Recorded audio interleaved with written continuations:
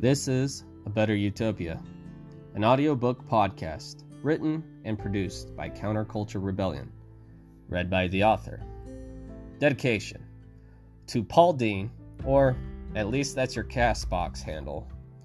Thank you for your kind words about this podcast and my work. Those kind words came at the perfect time for me. I had just a few days before had a negative comment about how my promo episode titled Coming August 31st was non-attention grabbing. Although I know not to get hung up on one silly comment, it is easy to doubt oneself when, well, let's face it, I'm a novice writer and podcaster.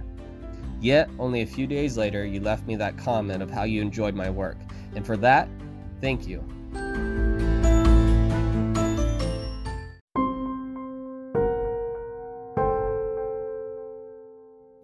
The group arrives in Lapis, Pennsylvania, and finds out there is some sort of monster, or at least the rumor of a monster lurking about. Julian and Rebecca share a bonding moment before it is interrupted by a shadowy figure and are forced to take refuge in the stable with Lincoln, Finnegan, and Lilith. When Rodriguez and Douglas arrive, a new plan is formed that involves Julian and Lincoln making a run for it back to the others to warn them. Just before they arrive, the world grows oddly quiet.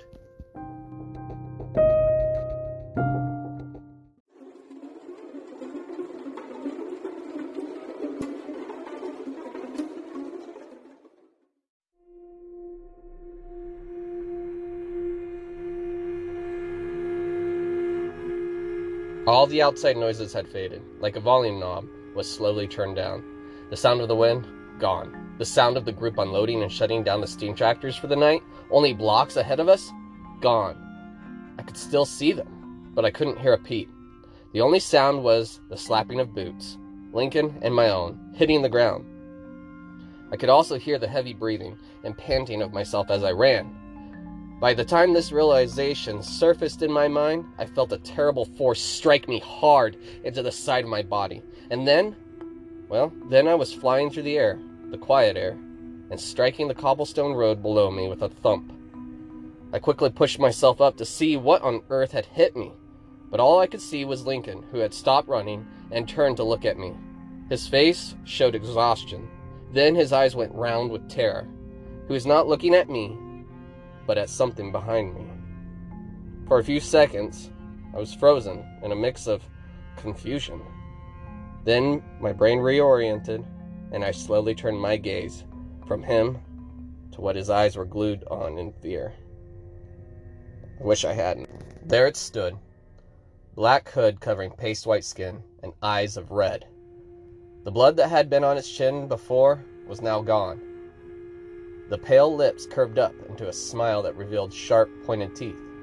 "Hello," it said in a feminine voice that was smooth and welcoming. "You're not from this town, are you?" She took a deep breath through her nose. "No, you're not. You do not smell like them. Although you do smell of death. Are you as evil as them? Maybe your blood needs to be drained to absolve your past as well." She chuckled in a way that sent chills up my spine. She then looked up from me to Lincoln. "Do you really think you would be able to shoot me? I mean, your hand is quite shaken." She pointed at Lincoln's trembling hand that held his revolver and smiled. "Even if your hand was steady, I already know what's coming. I will be out of the way before the hammer strikes the primer. I'm very fast, don't you know? Or did your friend not tell you that?" What do you want from us?" I found my voice and spoke. She kept looking at Lincoln, but spoke to me. "From your group of people, I have not decided yet. This town, however, owes me and my brother blood. Blood for blood." She then licked her lips slowly with a tongue that looked more like a serpent than human. "If I was you, I would leave this town as soon as day breaks. Do not leave tonight. My brother will be out hunting, and he is not as selective as I am." She then smiled a toothy grin. She moved, but it was more like a blur, as if someone had smudged her out of my vision, and then she was gone. The sound of the wind, buildings groaning, and people moving returned to my ears. Then the boots smacking stove pavement. Lincoln was running up behind me. "William, you all right?" he said. Terror still hung in his voice. "Yeah, I'm just fine. Just lost my footing." He pulled me up by my shoulders. Odd, I didn't know those things were intelligent enough to talk. I didn't even know those things existed. Well, at least not here in the UPC. I've heard stories, but it was always of things that happened in the past or some third world country. Lincoln was beginning to sound more calm than terrified, as if his brain had switched from terror mode to scientist. "What are we gonna do?" "You go back to the stable and hunker in with them. I don't know how much I trust that thing, but I do know this: we do not want to meet her brother. I'll talk to Leslie and figure out our next move. I think he'll probably only believe something like this from my own mouth." We both ran in different directions. Lincoln to the inn and myself back to the stables. To say I made good time back would, be an understatement. I may as well have been an Olympic runner going for the world record. The fear, that pushed every step further and further, faster and faster until I reached the stable. When I reached the stable doors, they were barricaded, which was smart on their part, but made me a little frustrated being stuck out here longer than I would like. After pounding on the door and waiting for what felt like an age and a half, they let me in. I wiped the sweat from my brow. Half of it cold sweat from fear, and the other half from my run. "What happened, and where's Lincoln?" Lilith said with a look of worry. He's with the others." "How can this be?" I told them of what had happened. Finnegan looked like a man who was on death row, while everyone else looked, similar. Only Lilith and Douglas seemed to be taking the news relatively well, while Rodriguez looked to be a man enraged. I couldn't blame him. Why should we face something like Volgogard again? Didn't we serve our time in hell already? After my tale, everyone was, very quiet. Rodriguez had sat in the corner and lit a cigar from a pack that he kept in his front shirt pocket. Finnegan sat with him and even smoked one himself, though I'm sure it was his first because, he was hacking and coughing. He also looked a tad bit green. Lilith paced and was talking or praying to herself, but I wasn't close enough to hear what it was. And Douglas had found a stove in the far corner and lit a small fire. His face was filled with the light as he stared into the flames. I wondered what he was thinking. Rebecca, she was glued to me. She sat next to me with only maybe an inch or two between our bodies. Every so often she would look at me, but only if she was sure that I could not see. The whole thing was strange to me. I had only known her for a few days, yet she has begun to take up space in my thoughts constantly. It was strange. Not because I had never had girlfriends before the war. I've had a couple, and one of them I think I almost married. I just thought that the war had chewed up the very part of my soul that could love, or possibly love, or whatever. But I liked Rebecca. A lot. But it was definitely too soon to call it love. She spoke, her voice as smooth as silk and soft as a cloud. "Can I ask a question? And you can tell me if it's none of my business, but what's Volgogard?" That made me stop breathing, and my heart pound as if I was standing in front of the beast itself. I looked over at Rodriguez to see if he had heard the question. He hadn't. He was too busy lecturing Finnegan on what made a good cigar and that you're not supposed to inhale. I let out a small sigh. Volgogard was the first major battle we faced when we invaded the Bolshevik Federation. We had just toppled the Persian Empire 3 weeks before, and was trying to punch into the soft underbelly of the Bolsheviks. The goal, while the Allied forces on the Eastern Front of what was formerly Russia would fight, and then we could come up from underneath, hopefully end the war swiftly and easily by invading Moscow from the south before winter. That battle must have been bad if you're giving me a history lesson to avoid talking about it. Rebecca smiled like a homemaker would at a husband who had just had a hard day. It's okay. You don't have to talk about it. No, I will. It's just... I paused and took a deep breath. We lost a lot of men that day.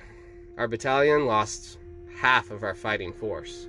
Our sister battalion had 35 men left after that day. One company from an attached unit had 1 man left. That sounds awful. She placed a warm, soft hand on my shoulder, which in doing so made my heart feel light and bubbly. How could I be talking about a horrible thing, yet start feeling like a schoolboy with a crush? I'm sorry I brought it up. You don't have to talk about it. No, it's okay. Maybe talking about it would be therapeutic. Just don't ask Rodriguez about it. He had it worse that day than me. He probably had it worse that day than anybody. She nodded her head and gave me a sweet smile. Man, I could get used to seeing that smile. The Bolsheviks were desperate. The tide of war had changed dramatically ever since we defeated the Persians, and they were feeling it. We pushed up the Volgogard with little effort and, well, barely a fight. Just past Volgogard, there was probably a good fighting defensive position, but really, there wasn't a whole lot in between us and Moscow in the way of fighting men at this point. So, they released their last resort. I paused for a moment, taking a deep breath. The memories were still fresh. The pain, well, that was even fresher. I looked at her. Her eyes showed a caring that only a lucky man could hope for. With her staring at me like that, well, gave me the courage to go on. They released their so-called secret weapons. 5 creatures, more beast than man upon us. A few of them, well, they were over 9 feet tall. One at least 15 feet, and they were hideous. They could pick up a man and bite his head off like, well, someone biting into a candy bar. You could throw anything at them and they just kept coming and eating. Upon that, we were being mowed down by Bolsheviks. We would have lost that battle if it not for the fact that the creatures didn't care who they killed. They started going after the Bolsheviks at one point, as much as us. And eventually, well, men on either side had to join together or die. How did you stop those things? Rebecca's voice was barely loud enough for me to hear. Fire. The tallest and ugliest one picked up, well, let's just say a good friend of ours. He was done for. It sucks because the chaplain right after picked up a flamethrower and leapt up the beast's backside. It dropped him and howled. Rodriguez, seeing what had happened, just froze, which is really unlike him. That guy has stared down the face of death more times than I can count. However, him seeing what had happened to his... I paused, again trying to force my heart to slow. But with her next to me and me reliving my story, this was easier said than done. Anyways, fire was one of those things' weakness. I've heard rumors there are other things that can kill it, but I don't know. So at least we know how to fight this one. Rebecca looked determined, as though we could win. Yes and no. Only fire from certain people did any damage at all. It was odd, actually. I answered, hoping that it did not cause her to fear. I wonder. She looked over at her sister. Anyway, thank you for trusting that story to me. It must have been hard to talk about. She turned back to me and placed her hand on mine. In doing so, my heart began to dance. I grabbed her hand and held it. It just felt right to, like my hand belonged there. As if it was designed to do this very thing, and that was its sole purpose. She blushed and the corner of her mouth lifted as she gazed up at me. Moments could have passed and I would not have been able to count them. It was as if the world itself had stopped and time, well, took a break in order to just give us this moment. I'm gonna go check on my sister. Rebecca winked at me, then released my hand and headed towards her sister, who was at the back of an abandoned stall. They began talking, but I couldn't make out what they were saying.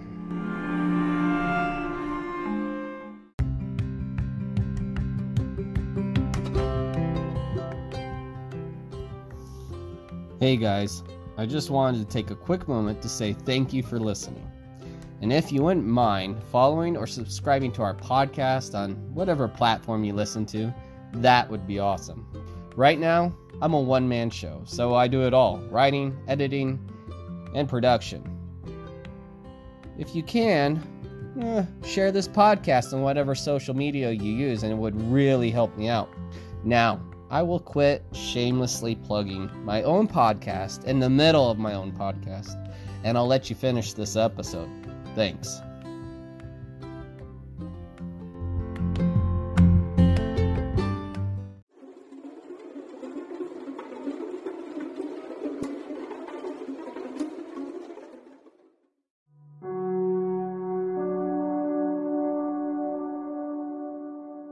My head was still spinning from the fear of reliving a horrible past, and also from the hand of holding someone so beautiful and perfect. The rest of the night was relatively quiet, thank goodness for that. Rebecca and myself pulled first watch. There was no hand holding, but I did learn more about her, that being a twin with Jacob was both a blessing and a curse. She loved her brother, but he could be a bit of a bonehead. That her parents had worked for the government. That Lilith was adopted by her parents when they had come across her as an orphan in their work. When I asked what her parents did, she never gave me a direct answer, but went into a story about how her father never really talked about his job, and their mother stopped working for the government when Lilith came into their lives. I told her about my childhood in Idaho, my fishing and hunting stories. She was either pretending to be interested in my stories or genuinely interested. It was hard to tell, but I liked to spin my stories to her anyway. I talked about my siblings, how my older brother tricked me into eating bugs, how my sisters got away with everything because they had my dad wrapped around their finger. Then our time ended way too fast, and Rodriguez and Finnegan took over the watch. Rodriguez, I could tell, had not slept. More than likely, he was reliving Volgogard in his head, and I knew better than to ask him about it. The last time I tried, he said that some things are better left in the past and that I should leave it there, or he would punch me in the mouth. And by the sound of his voice, he actually meant it. Finnegan, however, had been dead asleep and still looked like he may be passed out. "Time already? Feels like I just went to sleep." He rubbed the sleep out of his eyes. "Yeah, unfortunately for you, it's time. But for me, it's time to go to sleep," I smiled at him. "So, how was your shift? Or should I say, date?" Rodriguez eyed me with a crooked smile. "First off, keep it down. She just went to the stall over there to sleep. Secondly, it's not a date. I would take her to a way better place than here. The service sucks and, well, the atmosphere is lacking." I half chided him, half joked. "Well, you two were getting to know each other like it was," Rodriguez sounded back with his smile wider. "So, Douglas, says keep the fire going, but not too hot." I was hoping to change the subject before my face was flushed. "It's supposed to get cold tonight due to us being in a higher elevation and, well, it's still being early spring. Anything else, lover boy, we need to worry about?" "Just the monsters, I guess." I shrugged, then yawned. I was ready to sleep. I'd had my fill of adventure for today. That night I had the most crazy dream. It was as if everything was muffled. Some held hearts that beat in their hand, that slowly turned to stone. Others held fire that was blood red and formed shapes I didn't understand. There in the center of the dark room was a square rock that looked to be molded glass in the shape of some altar. The figure would then place their fire or heart or whatever onto it, then hold out their hand and dribble some liquid onto the altar. Some fell to the ground after doing this, and those who didn't would not care and step over the bodies like they were little more than an ugly rug in their path. Then a man who I had not seen, or he had just appeared and walked to the altar, was clothed in a fine purple cloak, and a golden chain hung around his neck with a pendant that I swore I'd seen before, but for some reason I couldn't remember it. Unlike the others, I could see his face. He had a smile that unnerved me. In fact, his face barely looked human at all. Not like the monster I'd seen before, but human in every way, but at the same time not human at all, if that made any sense. Then his eyes looked in my direction, and he became very angry. It was as if he was possessed by rage and nothing else, and had spotted my invisible floating form. "My book! My book!" he yelled each time, more angry and desperate than the last. "My book! My book!" He then began to shift from rage to sorrow like a ice cube that was slowly melting into tears. "My book! My book!" Then he just cried. It was an ugly cry, the kind where snot leaks out of your nose and you shake. His mouth open, just wailing, and strings of saliva clung to his lips and teeth. Then a huge hand grabbed my shoulder and shook me. I looked, but all I could see was a light. It filled everything. All the unnerving bitterness that had settled over me washed away.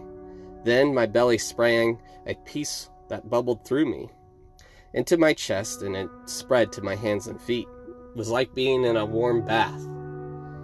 A voice called out, "The path you walk will reveal its purpose. Everything you have gone through is not for nothing." And then the huge hand shook me again, and I opened my eyes to see. At first everything was blurry, but it slowly came into focus. A tall man stood over me with a smile. "We made it to morning."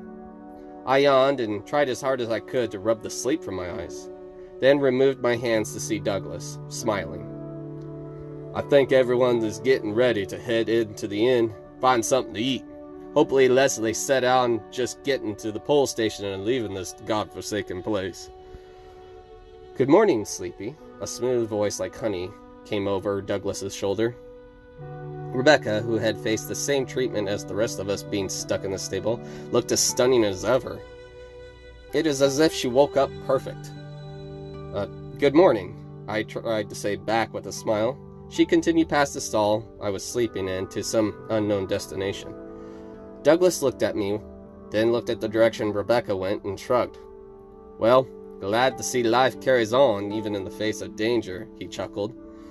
I looked over at the other stall, but I didn't see Rodriguez. "I don't think he slept. He took over Lilith's watch for the rest of the night. Said that he slept during your watch, and that was enough, which I think he was still up when I went to sleep. I'm pretty sure he was up the whole time of my shift. Don't worry, he's good with little to no sleep, but I'll check on him all the same." "Where is he?" "He and Finnegan went to fetch the horses some water." "Okay, I guess I better go talk to the stable boy's mother. She deserves to know." I stood up and dusted the straw off my back. "I'll handle it. You already had a rough day yesterday." "You sure? I mean, I saw what happened and, well, it should be my responsibility. If I could have just been faster to the water, then I could have..." Douglas cut me off. "There was nothing you could do, so don't put that on yourself. I will handle it. Probably best I do. You just make sure everyone gets to the inn okay. I think we are safe from those things in the light, but I'm not 100% sure. Those things can come out during the day, but I think they prefer the night." "How do you know?" Douglas gave me a look of surprise. Unfortunately, this is not the first time I've encountered something like this." Douglas shook his head. "Let me guess, in the war." "Yeah." I averted my gaze, hoping he would not ask me for more details. He got the hint and said, "You go on and get yourself some breakfast. I'll catch up with you guys when I'm done." "You should not do it alone. I can at least..." Douglas raised a hand in a motion to stop me. "I won't be alone. Lilith is staying behind as well. And not to be rude, but what does she know about handling this?" "Lilith's an old soul. She's very wise for her age. I trust her with this. Now, go get some food." Douglas gave me a stern look that said, "This matter is settled."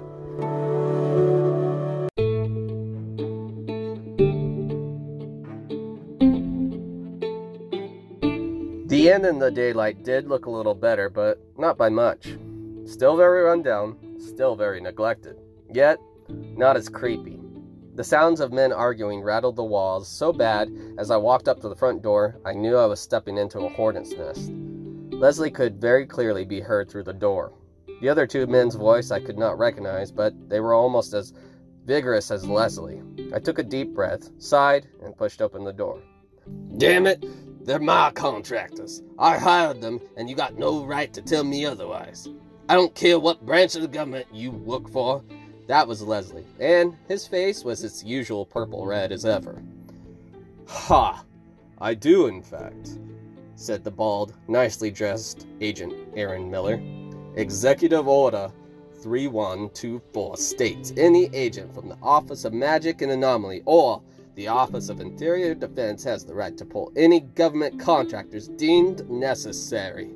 to complete this mission, critical business, for a period of time. Said period of time cannot interfere with contractor's obligation duties for more than necessary, and cannot place contractor's original mission or duties in jeopardy of the failure. I know the executive order, Agent Miller.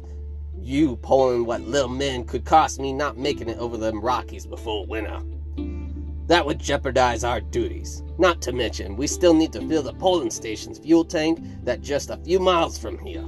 Leslie leaned back with a smile. Well, it was more of a sneer crossed with a smile, but for Leslie, it was probably as close to one as you're gonna get. Agent Miller fiddled with his bowler hat and then smiled. How long will that take? Why? Leslie grunted. Just answer the question, Mr. Peterson. 3 days. And how many men do you need? All of them. If the bandit attack... Agent Miller cut off Leslie with a slap of the table. No one except this town, whatever creatures are out there, and us is in this area. I will take 4 of your contractors who recently were discharged from the army. We will conduct a recon mission, and you will have them back to you in 3 days. You will then be compensated, and so will they. And what, your funny money? Give me a break. Leslie returned back to his normal red-faced self. 4 men, 3 days, Mr. Peterson. You got no choice. Leslie swore and stood up so fast his chair fell over with a crash. I swear I could just shoot you in the... Agent Miller cut off Leslie again. Mr. Peterson, do you know threatening a federal agent is a crime punishable by death? That would really put a damper on your mission, he said coldly, and a slight tick in his right eye that made him look more devilish. You have 3 days. Then we are all out of here. Leaving, Agent. Every last one of us. Got it? 3 days.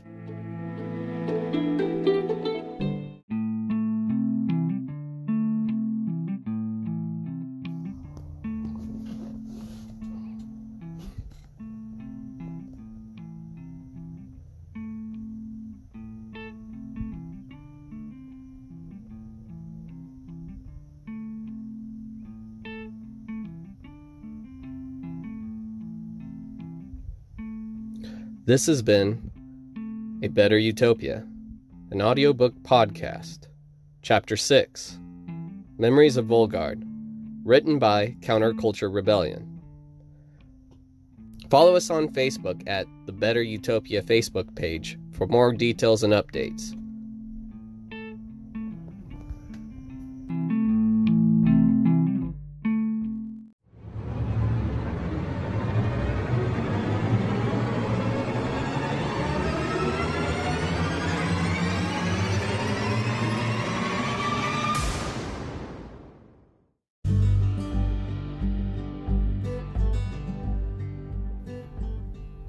You are probably also wondering, when's the next episode?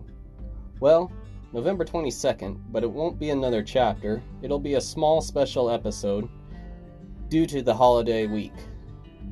It'll be kind of a look on, well, pulling the curtain and kind of seeing what goes on with the podcast and how it's made and a little bit about myself.